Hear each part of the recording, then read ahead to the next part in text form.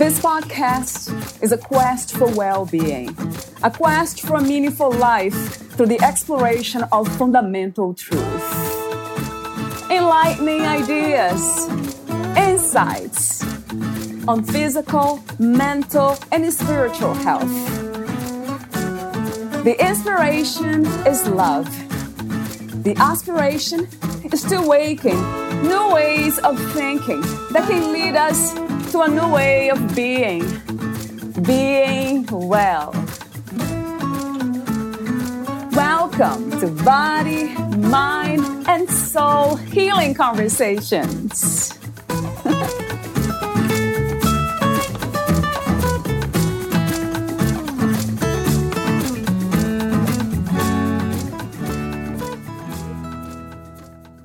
At Wellbridge, wellness is an integral part of any treatment plan. A sound body and engaged spirit are essential to a healthy mind. The patient's needs are met through recreational programs customized to their needs. Their wellness center offers a variety of services, including yoga, massage therapy, fitness rooms, and therapy pools.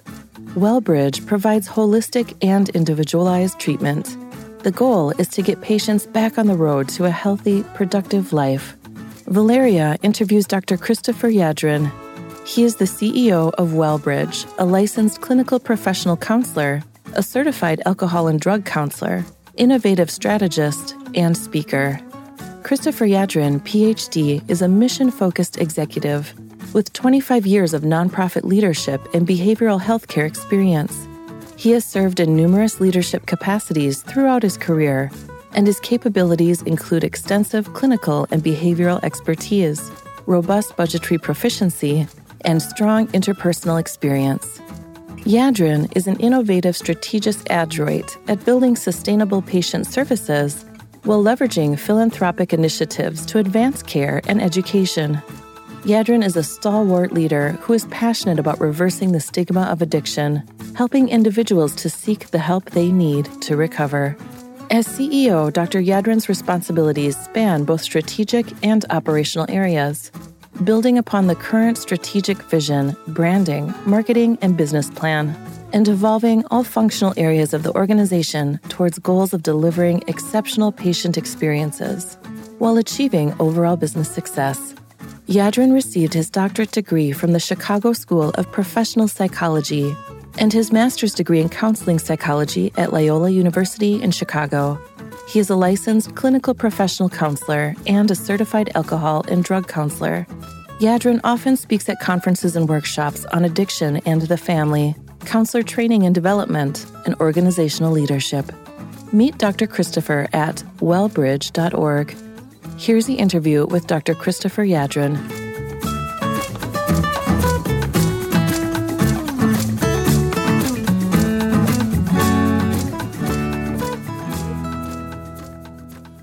In your own words, who is Christopher Yadrin? Well, that feels like a big question to try to tackle on a podcast. First of all, thanks for having me today. I currently am the CEO of Wellbridge Addiction Treatment and Research.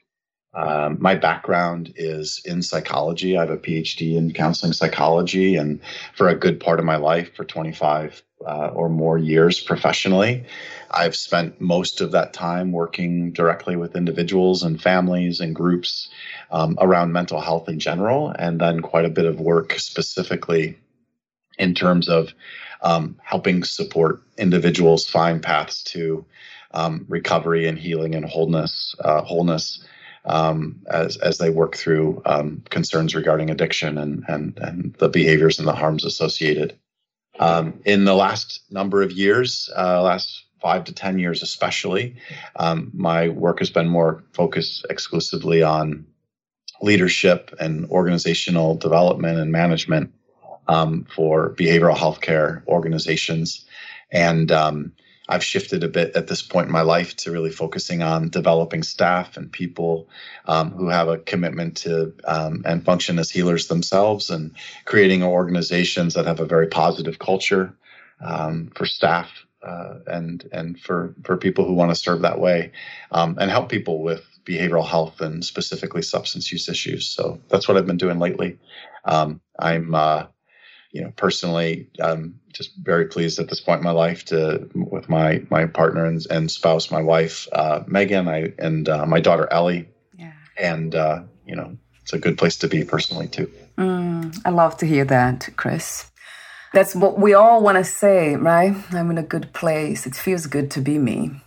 Sometimes we want it to be a destination, a place where we just stay. We get there and we stay there forever, but it doesn't quite happen because life changes, and that's such an interesting adventure as I see it. I have another question, initial question. Before I have so many questions for you here, the open ones. But before I ask those questions, let me go back. I know you're not working as a counselor at this time, but you're still working in the field of mental health and helping others with addiction indirectly. What inspired you to become a counselor in the first place? That's a good question. I grew up in a home where drinking and substance use created a lot of conflict and difficult, challenging experiences as a very young child. I'm the oldest in my family. My parents were very young when I was born, so there were times, and this is not meant to sound disparaging toward my parents, but even as a young child where I might have been the most responsible one in the house that day. So I think from a very early place in my life, I was conditioned, if you will, to be oriented toward helping others, playing the role of a peacemaker, being a resource, and then deriving a certain level of, I think, satisfaction and fulfillment as a result of doing that. I followed that course for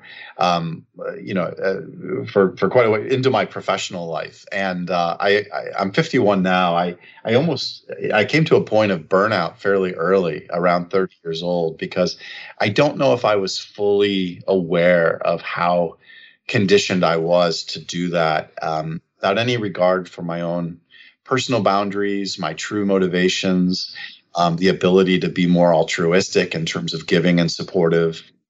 And so long answer, but it's very wrapped up with my personal life. And I think over the years, though, I've separated that out and I think come at it from a much more centered and helpful place at this point. Yeah, I love to hear that. And it's interesting to hear you saying that, especially the part of being a peacemaker, because I remember doing the same thing around my family. Growing up with a lot of dysfunction, if I can use that word, a lot of confusion, really. That's what it was. It's very confusing to see the violent behaviors. And then, I was trying to make everyone feel better. But then I was a child, and that's not really something that children should be doing. That didn't lead me to addiction, substance abuse. But I remember having a lot of addictive behaviors, per se, because I didn't feel loved. Then I was looking for that love out there when I left my family. Then I was looking for, in a very powerful way, that to me, it's the more I hear the description of addiction, I see, wow, it's something that controls us. So I felt controlled by those feelings, that I had to feel loved by somebody else. So the question to you is that something that you experienced as well? It could be work too. I became that way too. Yeah, absolutely. Workaholic, some people call it. I think fundamental to the definition of addiction is loss of control, like as you mentioned a few moments ago. And people can become, can have that experience of a loss of control, or where there's a level of preoccupation and the role that either a substance or a behavior takes in a person's life becomes all-consuming. And there's that fundamental element of a lack of control, and whether that's relationships or love or sexuality, it can be a substance like drugs or alcohol, and it can be in relationship to certainly things like work or gambling or many, many different things. Obviously, the way that we interact with these things has a physiological impact, but there are strong psychological pulls in terms of the needs that they meet and the role that they play in our lives. It's fascinating to see how everything's connected. the body, the mind, and how it's sometimes very challenging to have clarity, to see with clarity what's happening. And that took me many years. So another open question is about mental health. What is mental health from your perspective? What is to be mentally healthy? What does it look like? Yeah, that's a great question. Sorry, I'm it's provocative in a lot of ways because I think it includes so much in the way that we think about mental health. I mean, typically the connotation of mental has more of the connotation is more aligned with how we think or our thought life. But I think mental health, I also like to think in terms of wellness or behavioral health. Although that term also feels slightly reductionistic to me. Almost any term feels slightly reductionistic because we're really whole people. So are the kinds of thoughts that we think positive and affirmative of ourselves and of others? When we experience emotions, are we able to experience those emotions with a certain level of appropriate, like, awareness and detachment, so we're not over-identified with those things, but we can recognize the role that they play in our lives. And even, negative, quote unquote, negative emotions. I mean, the experience of sadness is an indicator of things that we value in our lives that we perceive to be at risk or perhaps we've lost. So when I think about mental health, I think about the connection between our behaviors, our body, our thoughts, our emotions, and is there a positive way of being in the world for both ourselves and our orientation towards others? So that's the way I would frame it. Yeah, I love that. It resonates true to me. The positivity without being, if I can use, deluded. I remember being that way. Very much trying as hard as I could to see everything, myself and everything and everyone, the whole world in a positive light. Mm-hmm. But then it was not really the reality, and I was often re-traumatized. Right. So that's interesting to even kind of talk about these things, because positivity, it's something to be defined, right, Chris, by ourselves too. We need to make sure not to create our own ideas of what life is or try to believe things that are not real per se. Right. Yeah. The research actually shows inauthentic positivity is actually harmful to one's mental health or mental well-being. So if I'm genuinely need to, or perhaps ought to, experience something that feels painful or challenging, to act as if that isn't real or to simply try to put a positive spin isn't actually very beneficial. So I think part of mental health means that when I face challenges or things that I don't understand, things that are outside of my control, is my orientation to those things such that it's a path that's leading me in a constructive and beneficial way. It may or may not be positive in a sense of how it feels, but it's positive in a sense of the growth and the benefit to myself or to others in the process, or to the community I'm a part of. That's a beautiful way of perceiving this reality. And that makes me think about spirituality. Do you have any spiritual views of yourself in the world, of life itself, and also practices? That's also a very interesting question for me. I started out the very early part of my career. I went to seminary, a Christian seminary, Presbyterian actually, and became a Presbyterian minister. Oh, wow. I didn't know that. Surprise. Not that I would reduce my sense of spirituality to religious practice or affiliation. But that's where I began in life professionally. And there's a lot of story or narrative back in the background. I don't know, given our time today, but I found that initially I was in an environment, though, that I found to be somewhat limiting or restrictive in that experience. So as I as I shifted in my professional identity from an ordained minister now many years ago to a professional counselor, my sense of spirituality relative to openness, acceptance,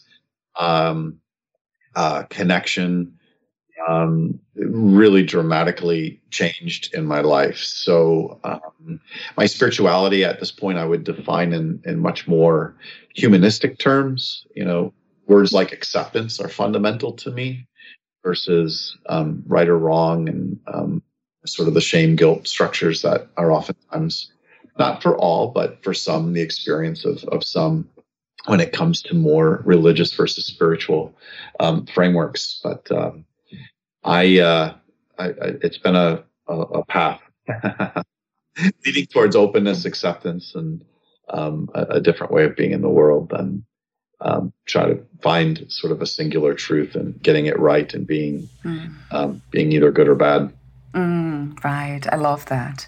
The word openness, that to me includes acceptance. That's a big one. Once we are open, then acceptance arises almost naturally. It has been my experience. So that sounds really positive in that sense of healthy positive. Yeah. Do you use the word God? Or that's something that you reframe and you stay away from? In my work with others or? In general.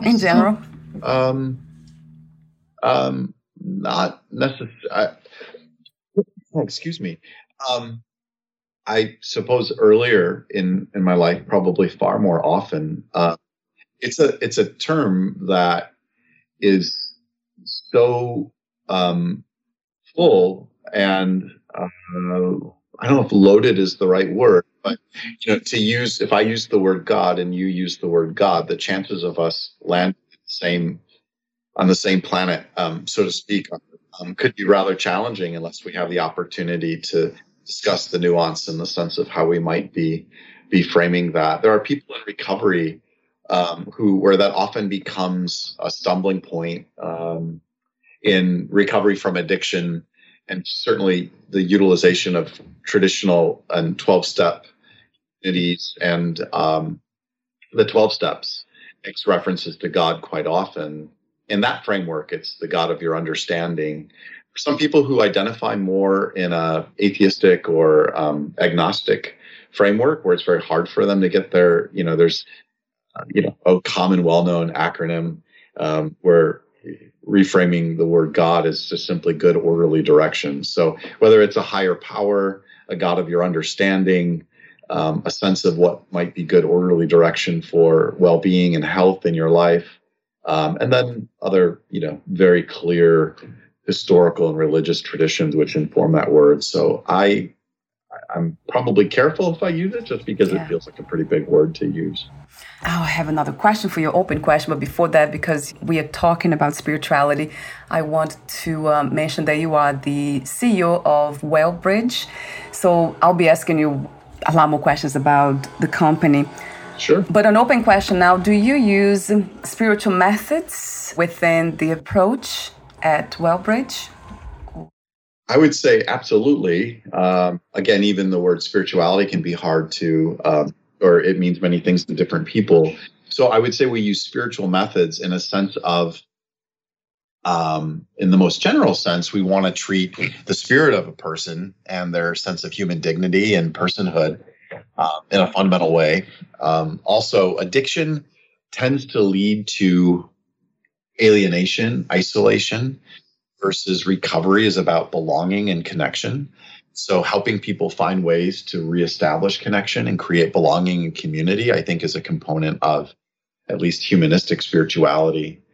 I've also worked in environments years ago where people with addiction needs and psychiatric or behavioral health needs were often treated with a great deal of stigma and disrespect, even in medical and professional environments or environments that purport to be therapeutic or healing environments. And so I think coming to a place like Wellbridge, and Wellbridge is a very intentionally designed place, even in terms of the physical space in which we invite people to come and to heal and to grow. There's a way in which we're inviting people here to be met with kindness, respect, dignity, compassion, that I would truly believe meets people at a level of the human spirit in a pretty fundamental way. And that answers my question about spirituality. That's how I see it. Right. That's beautiful. Thank you, Chris. And another open question. I have too many. I'll have to skip them, some of them. But for now, what are some of the most common misconceptions about addiction that you have come across? That's a great question. I really appreciate the conversation. One of the things that's problematic about addiction, there's two things that come to mind. One of the most common perceptions of addiction is that it is somehow within a person's control, that it's really an issue of irresponsibility or poor choices.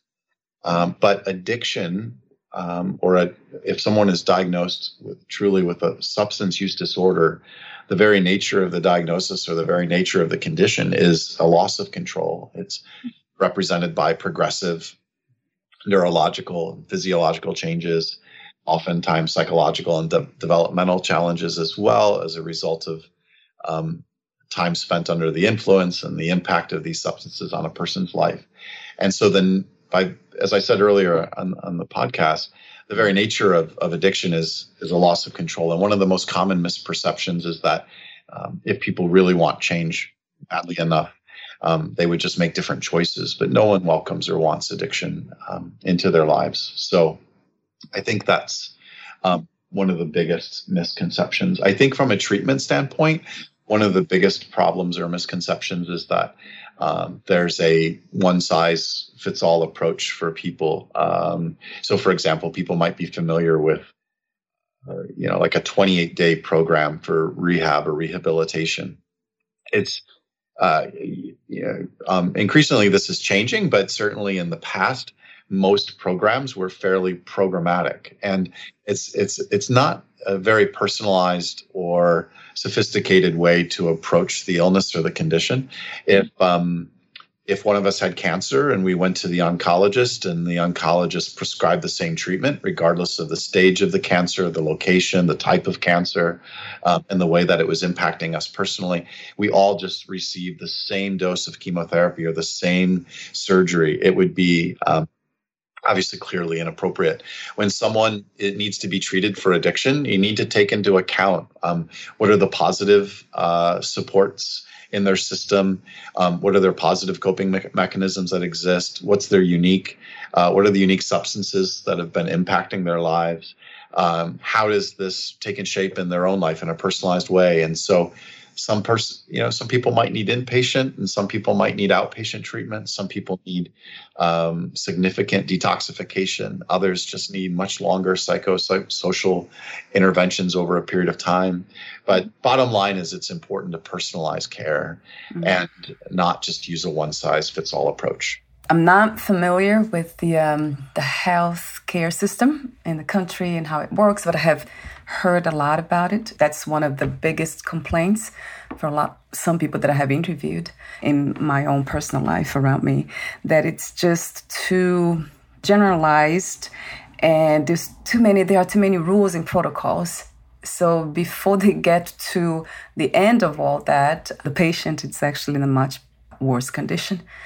So there's too many steps, too many protocols to follow, and not enough, I would call it intuition, that human connection, just seeing deeper how unique everyone is or each case is. So I love that your company has this vision. That's really wonderful to hear. Another question I have, earlier, about the misconceptions of addiction, you mentioned, the judgment on behavior and kind of assuming that somebody can change, can choose better. But that's very humbling to me because I have actually applied this my entire life as a general rule, not to judge anyone because we don't know. We simply don't know. Even when they're behaving in a very violent way, doing horrible things, there's always room for curiosity and observation and understanding. that's something that really speaks to me deeply as a human being. So I'm glad you mentioned that too, because we don't know what other people are going through. Sometimes it's just a brain dysfunction, an imbalance. We don't know. I couldn't agree more, and I really appreciate your perspective on that. Also, there's an ancient quote: "Nothing, Nothing human is alien to me." If maybe it's become more common now, but and I forget the source of that, but I think it's the idea, at least the way I understand that, is if I had your circumstances and I were in the exact same place, I might choose very similarly. And so who am I to judge, right? Which I think is your point.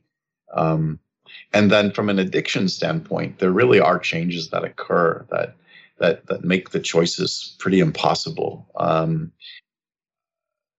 If you imagine, you're riding atop, of a large animal like a horse, or, if you're in Asia and you're riding on top of an elephant, and suddenly the elephant or the horse became frightened and went running wildly, right, in a dangerous way. There's really no way you would be powerless to stop that from happening, right, until that changed through other circumstances. And there's ways in which certainly we need to be responsible for choices and engage treatment, and it's not an all or nothing, but the way addiction functions, powerlessness really is at the root of it. So for people to come and to say, I need help, to be surrounded with a therapeutic community, to begin to learn skills to manage concerns and feelings and emotions and challenges differently, it's very hard to overcome alone. And so the importance of community is really, and having a strong support system is really important. So going back to Wellbridge, talk to me a bit more about the treatments. I know you have been talking about already, actually, but I would love to know more about the specific holistic approach that you offer. And also, what do you treat? I read on your website, substance use disorder, and then also co-occurring psychiatric disorders. Like so many, and then you have all this list of disorders: bipolar disorder, borderline depression, eating disorder, and many others. So I didn't know that. It makes a lot of sense to me, but these psychiatric disorders, they are consequences of substance use disorder. Is that correct, Chris? I would say yes and no, or perhaps yes and yes, depending if I'm recalling the framing of the questions correctly. It's I think sometimes individuals can develop an addiction in its own right, and it may or may not lead to other problems. But for some individuals, that addiction becomes compromising or challenging in a way that other forms of mental illness or mental disorders develop relative to anxiety or depression or other kinds of things. So, and then there are individuals who develop more other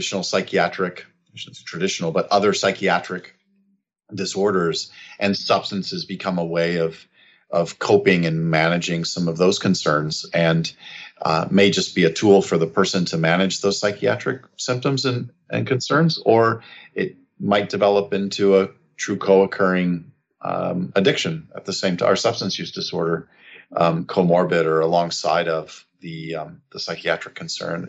I guess my point is it's a two-way street, and they really do influence each other. You take eating disorders, for example. Sometimes individuals might use stimulants to aid their goals or the goals or intentions of the eating disorder. There's a tremendous amount of shame and guilt and depression associated with eating disorders, and so sometimes the use of substances becomes compensatory to deal with those strong feelings. But if you're using particular kinds of substances and have an addiction or a substance use disorder, it affects your eating habits and it affects your physiology in a way where, so that's just one example. The other thing about substance use disorders, generally when people begin to use and use regularly in a way that it becomes their true preoccupation, their other roles and ability to function become highly compromised. their ability to manage emotions, interpersonal interactions, that goes really offline for a period of time if they're deep into their addiction. So imagine imagine a school-age child who, stopped taking math in third grade and then suddenly is put into a math class their first year of college, and they've missed everything in between. It would feel overwhelming. They wouldn't know what to do. It would be anxiety provoking. So when people start using at a young age, and the average age that people begin using substances, at least in the US domestically, is somewhere around 12 or 13 years old. And as that escalates, they miss out on all of these very formative years in terms of how do I manage my emotions? How do I build healthy relationships? How do I address challenges and conflicts? So you can get a lot of interaction between general behavioral health or psychiatric presentations mixed with substance use. You asked me a question as well about Wellbridge treatment and the way we approach it. Do you want me to? Yes, please. I got Chris. away a bit on comorbidity and co-occurring disorders, but So Wellbridge addiction treatment and research is a 130-bed licensed facility and Joint Commission regulated facility on Eastern Long Island in New York. We're a inpatient and residential facility, and we work obviously with a lot of outpatient facilities for the continuity of care. But we have 130 beds here for individuals to come and become stabilized, and then have additional time in residential treatment to develop the skills and deal with the psychological and social concerns that addiction brings. Most people who come here everyone who comes here has a substance use disorder. That's a requirement. And then the vast majority of the individuals who come here have some co-occurring mental health or psychiatric concern relative to anxiety, an eating disorder, a form of depression, or some other psychiatric or behavioral health concern. The treatment here really is intended to be very holistic. Sorry for the pause. I'm getting water there. So primarily when people first come to Wellbridge, there's a lot of physiological concerns and discomfort and challenges. So the first steps are usually more medically oriented with our team of physicians and nurse practitioners and physician assistants and our nursing team to make sure that people have the right medications and the right medical support to begin to heal. As people become more stable in the first week of their treatment physiologically, then they can go on to begin to address some of the psychological and social components of the diagnoses and the conditions that they have. And that involves individual and group counseling. It involves being a part of a healthy and sober community. It involves some work with one's family or primary support system. And then we have a lot of supportive therapies and opportunities for people to heal as well beyond those medical and psychological and social concerns, just in terms of overall body and personal wellness. So we have the fitness center. We use we have a creative arts building in which we use art and painting and music in various therapeutic ways, drum circles, for example. To help people connect and heal in ways that might be less verbal or less analytical. It's certainly very, very accessible for people who, need to reconnect with themselves and others in ways involving music, the body movement, exercise. So there are a lot of other opportunities that way as well. Yeah, I love to hear that. You said that earlier. So it's actually addressing the whole person, how it should be, because that's what we are, human beings, whole human beings. Right. That's great. And I wanted to correct earlier, my question was meant actually, I intended to ask that question about the relationship between substance use disorders and psychiatric disorders. But I wanted to ask that question, but I wanted to make the correction that on your website, it's very clear. It's not you're not making that relationship, really, that connection. You're just outlining the what you treat. So for some reason, I read co-occurring as correlated or for some reason, I understood it that way. That's interesting how the brain works sometimes. You look at the word and probably I wanted to ask that question and then it connected everything. Yeah. It's a slightly different nuance, but they can be both occurring or present, and they can be related in terms of the interaction. So I appreciate you thinking about both. Yeah, thank you for that too, for the clarity, and that I couldn't see it, and then you corrected. There's another point that, I read that on your website too. It reads, we recognize that the family suffers alongside the patient and integrate treatment and support programs for the family. So that caught my attention because I know personally how mental health or having somebody around you that's not mentally well, how can that affect us? I remember being very much affected by not just one person, but in two cases in my life. So that's really great to see your company doing that too, recognizing that, which is kind of obvious. It was to me, I was not a professional. So when it comes to that, do you also offer treatment for the family too? Because from my point of view, from the experiences I had, I needed support, not just support in a way. It seems like I need some sort of treatment, perhaps not medication, but meditation or some sort of work. I needed something, but I was never advised by the professions around me at the time.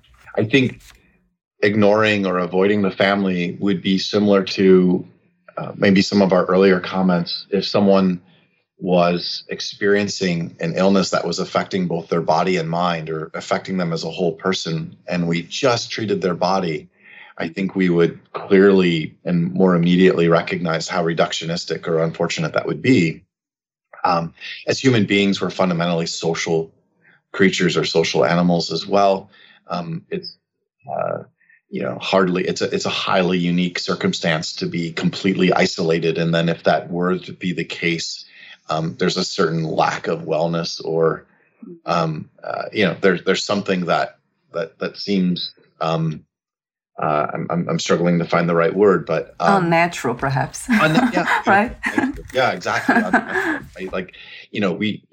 And some people want relationship or need relationship more than others, but to be completely devoid of relationship, or to always be in the sense of my whole identity is informed by the other, I think those are two extremes we want to avoid. But as human beings, it's natural to be in relationship. So to avoid the family would be just as reductionistic or unfortunate. It's an important part.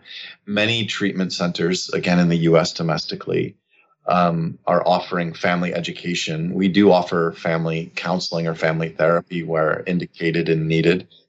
Every patient who comes here should have, at a minimum, again, we personalize care, but as a general rule, one individual session a week in addition to all the group sessions, but then one family session a week, and opportunities for families to visit the campus or to be engaged through telehealth or telemedicine formats to be engaged, and certainly to be a part of the treatment planning and the treatment process when the identified patient is willing to do so. It's important. The patient is going to, at some point, re-engage this family system or support system, and it's going to interact with their condition. And so it's important that they're prepared for what to expect and how to navigate that successfully towards wellness and towards health. And then the family, like you mentioned a few moments ago, they need support. They need help. One of the unique things about addiction or substance use disorders, I think, is the interaction if you look at the symptoms of the illness or the condition, it's almost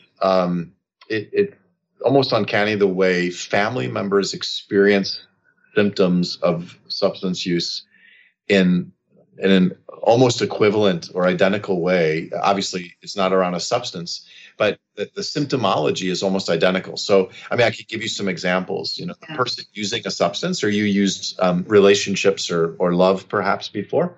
If that's my addiction, I'm preoccupied with that substance or process every day, right? If it's love, it's what does this other person think of me? Am I understanding? Am I connected? Am I not connected? If it's alcohol, it's when can I drink? I need to drink. I want to drink. People are trying to stop me drinking. I want to drink more. I'm preoccupied. A family member isn't preoccupied with alcohol. They're preoccupied with their loved one, right? So is my loved one alive? Is he safe? Is she going to come home? Is she not going to come home? Is she going to stop? Is it going to be okay? And their whole lives become oriented around trying to manage and protect and help and this person. So I don't mean to belabor the point, but you can go right down whether it's preoccupation, anxiety, tolerance. So many of these things around addiction affect family members deeply. So we need to provide them help too. Oh, can I throw in one other? A point I want to make as well. And I sit on the board separate from Wellbridge, the National Association for Children of Addiction, and one of the pieces for addiction too around family that are often forgotten are the way it impacts little kids. So we, oftentimes, excuse me, we provide some support for older children in the family, and certainly spouses and partners and individuals in the family system that make up that group. But little kids, 3, 4, 5 years old through 12 years old, they get hurt quite a bit by this too. And I think it's important to think about how do we help people talk to their kids in developmentally appropriate ways about their illness? How do we help them think about parenting in ways that they may need help with now that they've sought recovery? And then the needs of the kids themselves. They don't have a clinical disorder, but they've been harmed, they've been hurt. So they need to know it's not their fault, that help is available, that emotions are okay to feel. And it's I could go on, but I just think that's an important piece of the family. Wow, what's not to love about it? Yes, taking in consideration everything, just, right? That's such a beautiful approach to life in general. I don't separate life in the sense of my personal life and professional life. To me, it's all the same. The way I see myself and people around me, the people closest to me, is the way that I would tend to see others. So I love the idea that we can begin with ourselves always. And I love the way you speak, because I can hear that comes from your understanding of life and yourself. It's a very deep one. It's a very inclusive one. And it's, healthy and beautiful, I have to say. So thank you, Chris, for being here. I'm honored by that. And thanks for that recognition, or for seeing me that way. I appreciate it. Wow, yes, very much. We actually met today to talk about the holidays and how they affect people with addiction issues. So talk to me for a moment about that. Why is that a struggle for some people with addiction problems? The holidays, what is the relationship? I have an idea, but I would love to hear from you more details on that. Sure. It can be challenging for people for a number of reasons. Some things that come to mind. So, for example, we oftentimes think of holidays as very happy times, but for individuals who have experienced grief or loss acutely, and oftentimes or sometimes connected with a holiday, those are very challenging times, because those are the pressure, the push is to be happy or to feel positive, but it can be painful for people. And sometimes addiction is connected to self-medication or a desire to relieve oneself of emotions that feel hurtful or harmful. Other thing about holidays that are challenging is a lot of our holidays are centered around eating and drinking in particular alcohol. And, the healthy, appropriate use of alcohol is one thing. But for whether it's the family system using alcohol in a way that's harmful, or just simply individuals who are struggling with their own use of drugs or alcohol, it's just very challenging to be in an environment where they feel as if they cannot participate, or perhaps they feel strange or awkward or out of place, or, and then yet other reasons, many families, and I should say almost all families, have some degree of conflict or tension in relationships. And so those things become more pronounced when people get together and spend time together around the holidays. And they become triggers for people to drink or to use. So it's important as individuals are trying to understand use that is harmful or addictive for themselves. What are the triggers that tend to bring me back to feeling an urge or a craving to use? Craving can be more physical, but an urge can involve quite a few psychological and social triggers.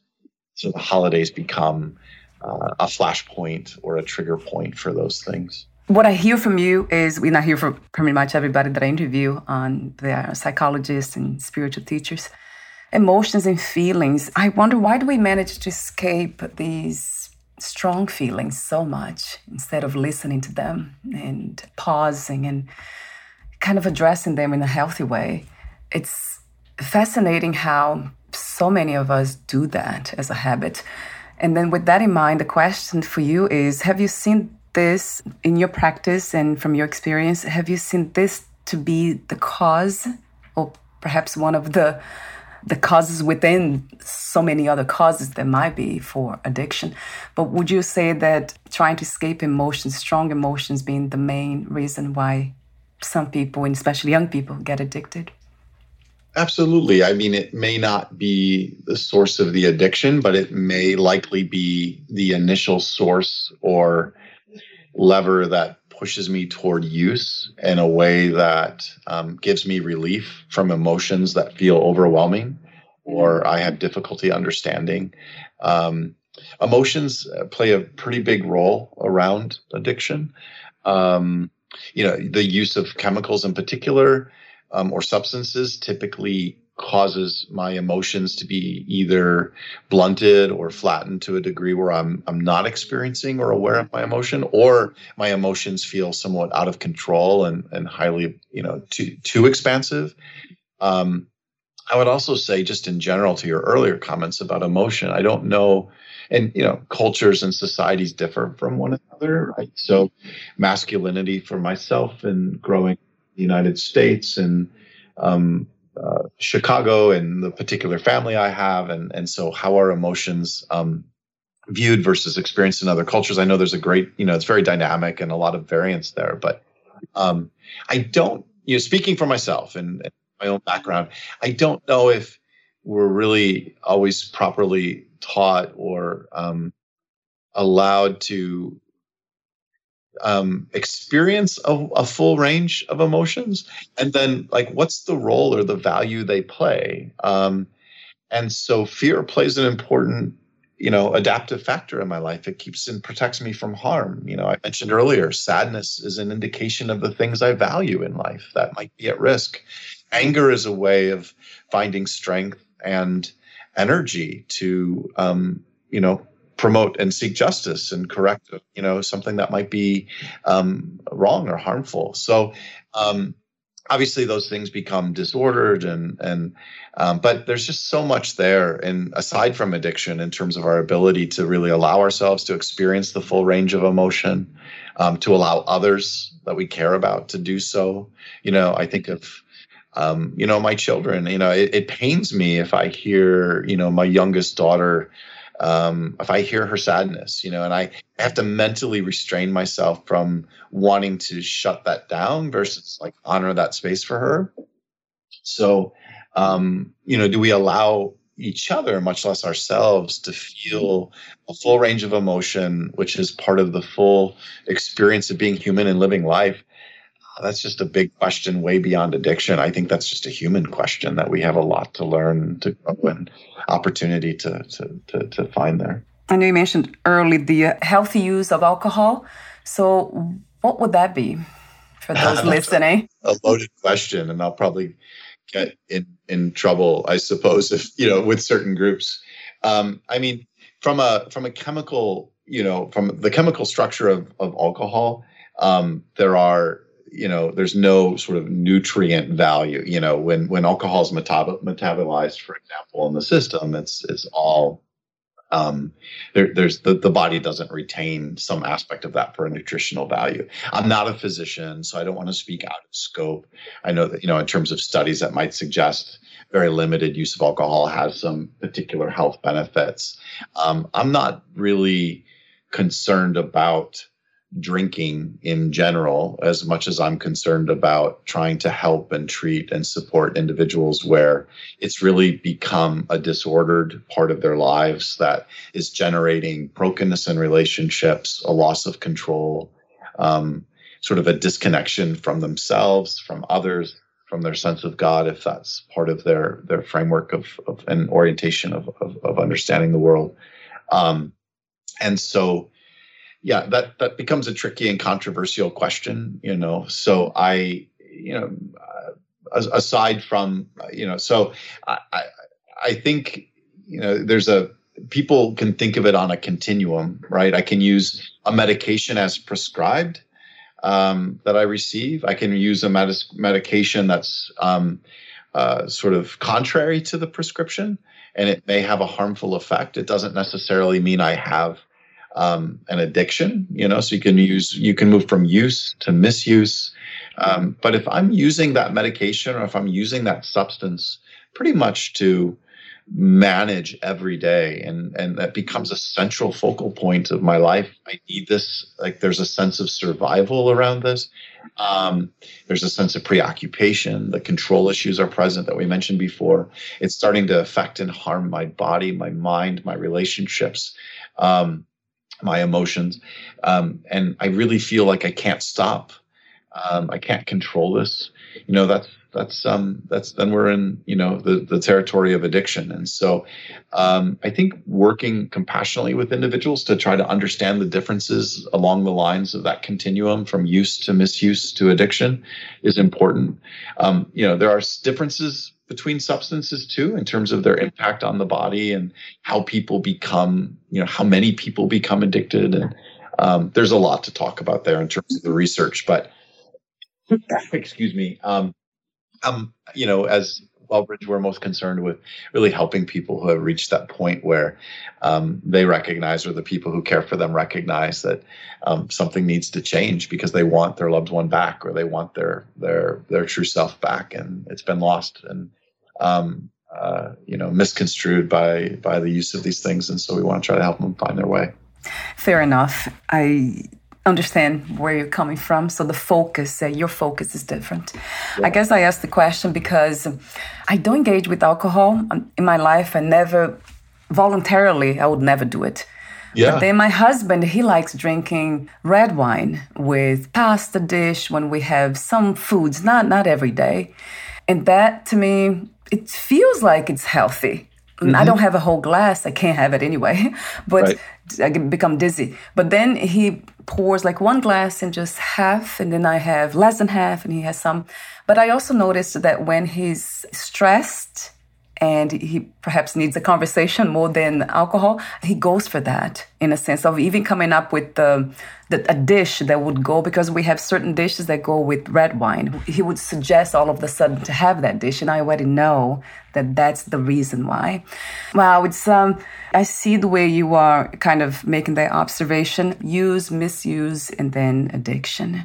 I'm just very careful with that, and my concern is that if I was not around my husband and he went through a very traumatic situation, lost a loved one all of a sudden or something, that would be his medication in a way. He would go for alcohol. So that's one of my concerns. Yeah, absolutely.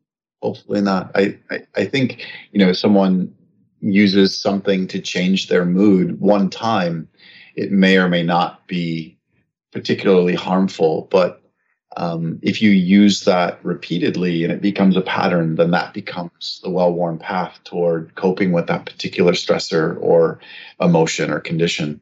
When I was you think of a path in the forest, it's a well-worn path. It's easy to tread, and you're going to go. If you've ever gone off the path in a dense forest, it can be very challenging to do that well, right? I mean, there's thorns and bristles, and there's and obstacles. So when it comes to coping with the more challenging aspects of life, the more that becomes a deep-seated pattern. And then if you get hooked physiologically, and that becomes then kind of combined, like this psychological urge combined with a physiological craving to use, it can just become so overwhelming for people. But it typically doesn't happen overnight. But I can see why you're concerned if you're, if that appears to be the trajectory or a potential pathway. So another curious question, gosh, this one, it's alcohol, the drug of use of most people at Wellbridge, from your experience in this field? Or it's a different kind of drug? I would love to know that too.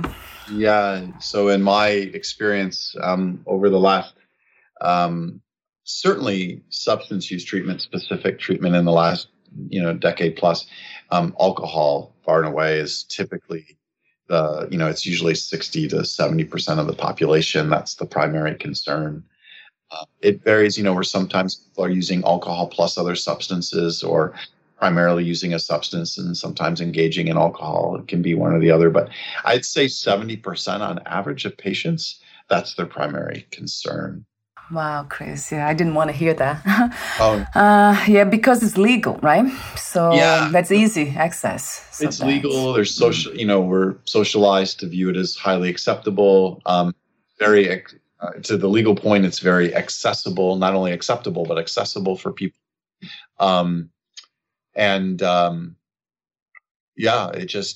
It's also, if I use, certain, powerful opiates or opioids, and I use those regularly, the path toward, addiction and the path toward negative consequences can come more rapidly or with a much greater degree of lethality, much quicker in my life. My likelihood of dying sooner and in a terrible way just feels more pronounced. And alcohol has typically, unless you're involved in, a terrible auto accident or some other accident related illness. But if I'm going to develop an illness physically over time in my life with alcohol, it just takes more time. So our sense of the danger, our sense of risk, our sense of the consequences early, when we still have a sense of agency or control, is much more muted and mitigated by the time frame. So it's a challenge. Yeah, it saddens me to hear that because it is legal, accepted, accessible, as you said. Yeah. So that makes the problem much bigger too. So what is your message at the level of, I know I'm not political and I try not to talk about politics here, but what is your message for the leaders, let's say, I have to say it that way, for the leaders of this country, of the United States? What is your suggestion or advice? Yeah, well, a couple things. I would say I'm appreciative and grateful for some of the legislative changes that have been made in the recent years and decade relative to parity for substance use and mental health. It wasn't that long ago where these were conditions that were allowed to be excluded by payers and health benefits or so care has been expanded in recent years for these conditions. And I think that's really important. And I think recognition ought to be given for the work that's been done. I think there's always opportunities for additional changes that make access for substance use and mental health treatment easier and just more accessible for individuals. Access is, there was the Surgeon General's report from 2017, not that long ago. I mean, a number of years back now, but really not that long ago, identified, I think, 1 to maybe 2 individuals who need treatment in this country for substance use disorder actually get treatment. And I think there's a variety of reasons for that. It could be funding and a number of things, but there's also such a tremendous amount of stigma around addiction. So anything elected officials can do to create laws and legislate in a way that removes barriers, reduces stigma, and allows people to just receive care in ways that they might receive care for other common medical problems is really, really important. We've come a long way, and yet there's still a lot of barriers and a lot of stigma relative to the condition. Right. Yeah, that's another sad news. But thank you for saying that too. I guess I was hoping, I don't like to hope, but I was wishing to hear from you from the perspective of prevention. What can we do as leaders to minimize the consumption of alcohol?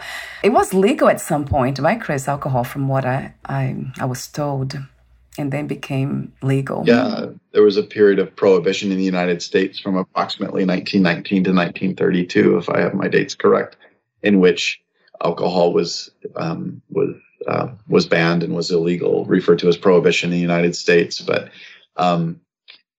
it wasn't necessarily effective. People found ways. I'm not a historian, but it actually exacerbated a number of problems, and so that was reversed. But when I think about prevention, I mean, you can attempt to address the problem directly, but I think there are a lot of other things that might be more intuitive and less obvious, or less, I guess, less. More indirect versus directly related.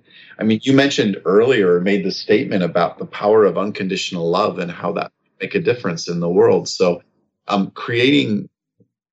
anything we can do to provide and create healthy families for children to thrive. And, trauma, we haven't talked about this yet today much, but trauma plays a huge role in sort of the etiology or the origins of substance use and mental health concerns. So I think creating safe places for children and for families, I think addressing this from the point of view of who we might become and the benefits that we might and the wellness we might experience as if we pursue things outside of substances is also a really positive message. I grew up in the 80s, and I don't, I know you mentioned living abroad, living in different countries internationally. In the 80s, there was a commercial, drug awareness campaign, where they crack an egg into a frying pan. This is your brain. This is your brain on drugs. And it's, I don't know if you're familiar, but yes, I have seen that. Yeah. Yeah. It's,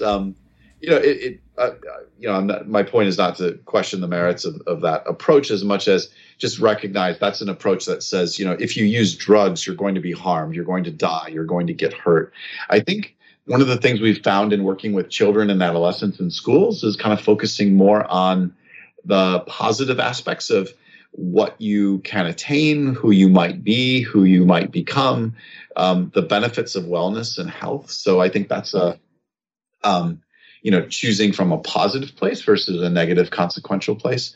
The other thing that is important, it's been a few years since I've been as focused on adolescent care, but social norming, or what is socially normative, and making that clear for students is really important. So oftentimes adolescents have the perception that everyone uses drugs, everyone uses substances. I'm weird, I'm odd, I'm different if I don't.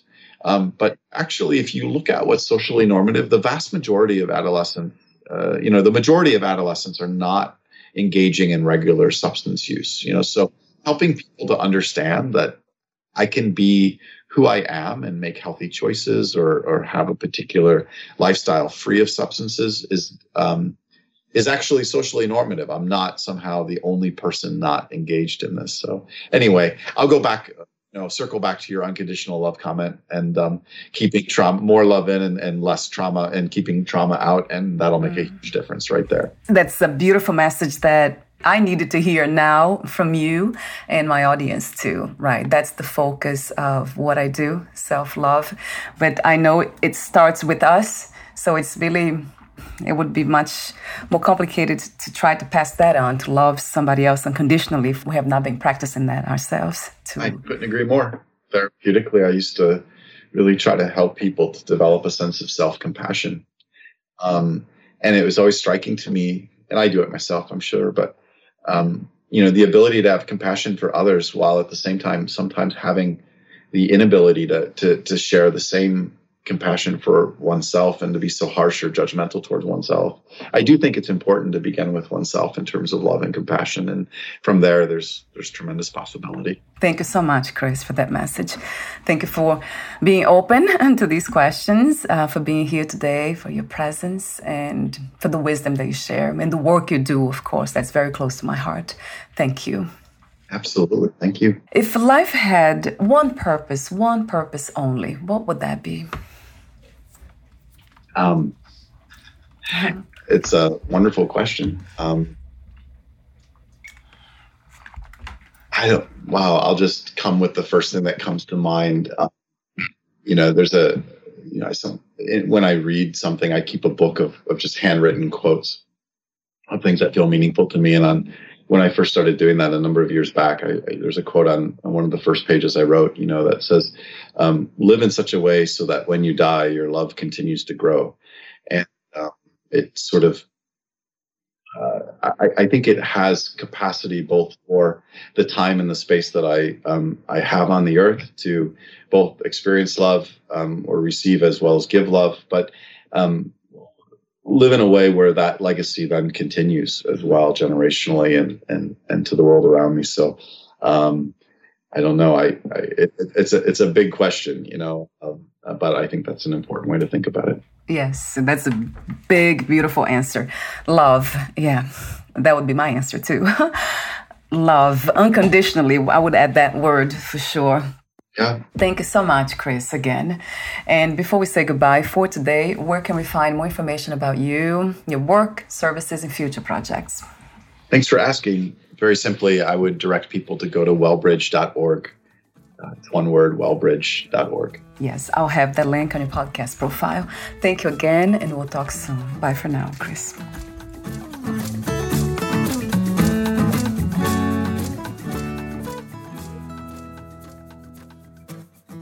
Thank you for listening. To learn more about Dr. Christopher and his work, please visit wellbridge.org.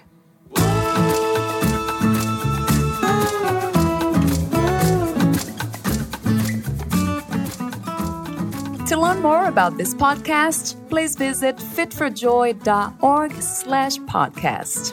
Thank you again for listening, and bye for now.